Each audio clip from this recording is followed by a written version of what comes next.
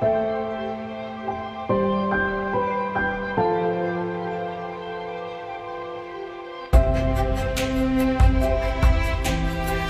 my name is Rennie Thomas, and you are tuning into Water Tree, a weekly podcast where the leaves are green and the roots are spread by the living waters.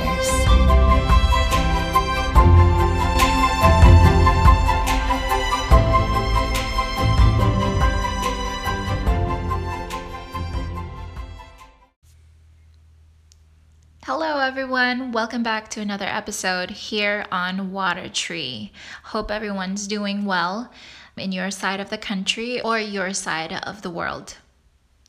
I know there has been a lot of things going on in the news here in this country and even globally. And I'm praying a lot for my friends and their extended family who are not having the freedom that we have right now to go out of their home, to walk on the streets freely, going to do whatever they want outside. There's a lot of fear around the world, but wherever you are, if you are in that situation or something personal, I pray that you may rest in the Lord and find His security and safety and not trying to find that on your own. So just want to say that short bit. And I also want to extend a warm welcome to any new listeners out there. My hope is for you to hear the Lord speaking to your heart today through this program. I don't have all the answers to homemaking, and I'm not a professional by any means, but I am learning each day just like you. Like today, I finally mastered the art of cooking tofu and learned a lesson about myself in the process. I am an impatient cook. I do not give my food enough time and manipulate ways for myself to get the results faster. And the root of the cause is hunger. I cook when I am hungry, and so that makes me impatient, and I don't enjoy cooking. Because an impatient cook has poor outcomes on how the food looks. Like with tofu, I put the pan on high heat and try to cook in less time, but that makes the tofu sticky, resulting in a crumbled tofu. And who wants crumbled tofu? Well, tofu is tofu. If it tastes good, I will eat it. My husband will eat it. But here's a tip on tofu. Put your heat less than half and give it time. 3 to 4 minutes on each side until it browns. Then you will have perfect tofu. It works. Try it if you don't already know this. Well, in these cases, I hear the Lord speaking to my heart, saying, "Be still and know that I am God." You cannot know and enjoy God's presence if you are not still. The same thing with cooking. You cannot know the art of cooking or enjoy it if you are not still. Not still will look like, as with me, hungry, stressed, or preoccupied with other things. So get those things met before you do your work. A much better worker in all lines you would be, though, if your mind is stayed on Christ. It would be seen in your countenance and in your work. In Isaiah it says, "Thou wilt keep him in perfect peace, whose mind is stayed on thee, for he has trusted in thee." So, keeping our eyes on Christ and trusting in Him with our future and our failures and even the tasks that are bigger than us. Having this would help us be still and enjoy the process and having a good outcome. So that's one thing I learned, to be still. That can tie in with the rest of the topics that we're going to talk about today, which is the 9 types of homemakers. What kind of homemaker are you? Have you ever thought about that? Have you ever analyzed yourself? Well, today we will be going through 5 out of 9, and we'll see if any of these is you. I know I've already categorized which one is mine, and I would advise to take this to the Lord and see what you can learn more from Him. So without further ado, I will start with number 1. The first type of homemaker is the warm-hearted, reasonably well-organized people. They are well-functioning, cheerful, and welcoming homes. And these are the homes that you want to live in when you are making your long trips. When you are in another state or in another country, having a well-functioning, cheerful, and welcoming home is the best place to be. The second one are the ones that live from one crisis to another. And these homes are filled with crisis and chaos. Some of these homes can be categorized as hoarders. They find their stability in keeping their possessions, all of them, and they don't get rid of anything. The reason that is that they might have gone through a traumatic situation sometime in their past, and keeping their stuff is a way to control their life. And this is a very touchy subject and a hard situation to solve, because if you try to help and take out an item or two, this will look like taking away their security, because each item has an emotion tied to it. So we're not going to go too much on this, but those who live from one crisis to another would have homes that have piled of stuff. It makes sense, because that is not their priority right now. Either they have gone through a long period of time having these things piled up, and they have no energy, no time to get them in order and cleaned. So if this is you, seek for help and pray that the Lord will lead you to the right person. So that was the second homemaker. The third homemaker is the inconsistent people. And I don't know about you, but I can find myself falling into this category sometimes.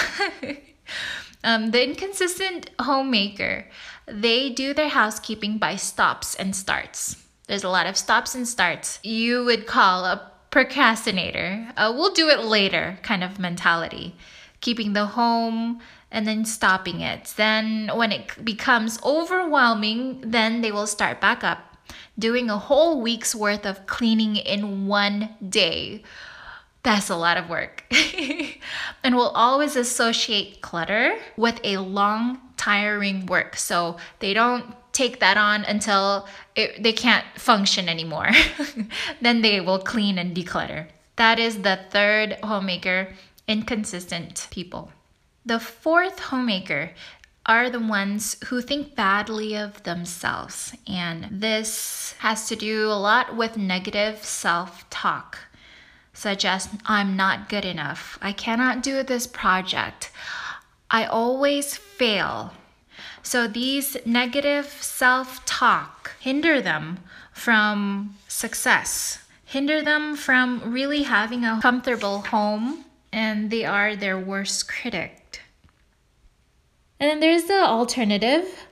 Just as they may put excess stress on personal appearance in an effort to overcome self-doubt, so they may make their homes look forbiddingly perfect in an attempt to impress themselves and others.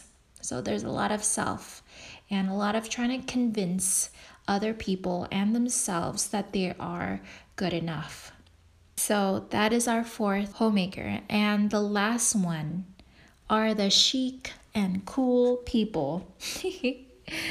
These homes are filled with striking furnishings, but offer no place to be comfortable. At dinner, the portions are fashionably small.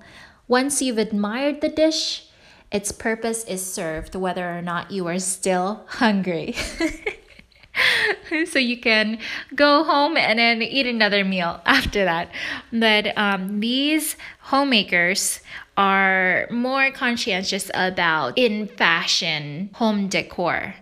And I think this is an acquired taste, and those who have this acquired taste would value and would appreciate this kind of homemaking. So these are the 5 types of homemakers. Are any of these you? It really is true that a person's personality or current state can sometimes be seen by how they order their home. So let us analyze. Is the chaos in my home due to something going on in my life? Is my home chilly? How has my friends and family responded to my home? How can I have some order in my life? These are some questions we need to think about and answer, and definitely prayerfully go through them. And if it's too overwhelming, I would advise to do it with a friend, a Christian friend who would pray with you and go through these experiences together. I also want to add some wonderful people who I've come across on YouTube that are great professional declutterer, and they might answer some of your questions on how to keep an orderly home. There's one lady on YouTube who has categorized different types of clutterers into bugs, and of course, her account name is Clutterbug. Go check her out. You don't have to pay a lot of money to have some professional advice. So they're all on YouTube University. And before I end, there's a verse that keeps coming to mind, and I'm going to be reading from NASB. From Proverbs 4, verse 23, it says, "Keep your heart with all diligence, for from it flow the springs of life." And there is another verse, I don't have the reference to it right now, but it says that it is not what comes into a man that defiles him, but what comes out of the man that defiles him. Really, it is the owner of the home and her life that will be seen in her home. So going to the root cause of that, the heart issues, and the Bible says we don't even know our own hearts, and it is desperately wicked. Who can know it? Only the Lord does. So come to him and see what it is that we need to give up, and see what we are lacking, and ask the Lord for those things. He can give us a new heart and a new spirit within us. That is exactly what we need. We cannot give to our homes. We cannot give to our families. We cannot give to our husbands anything that we do not have.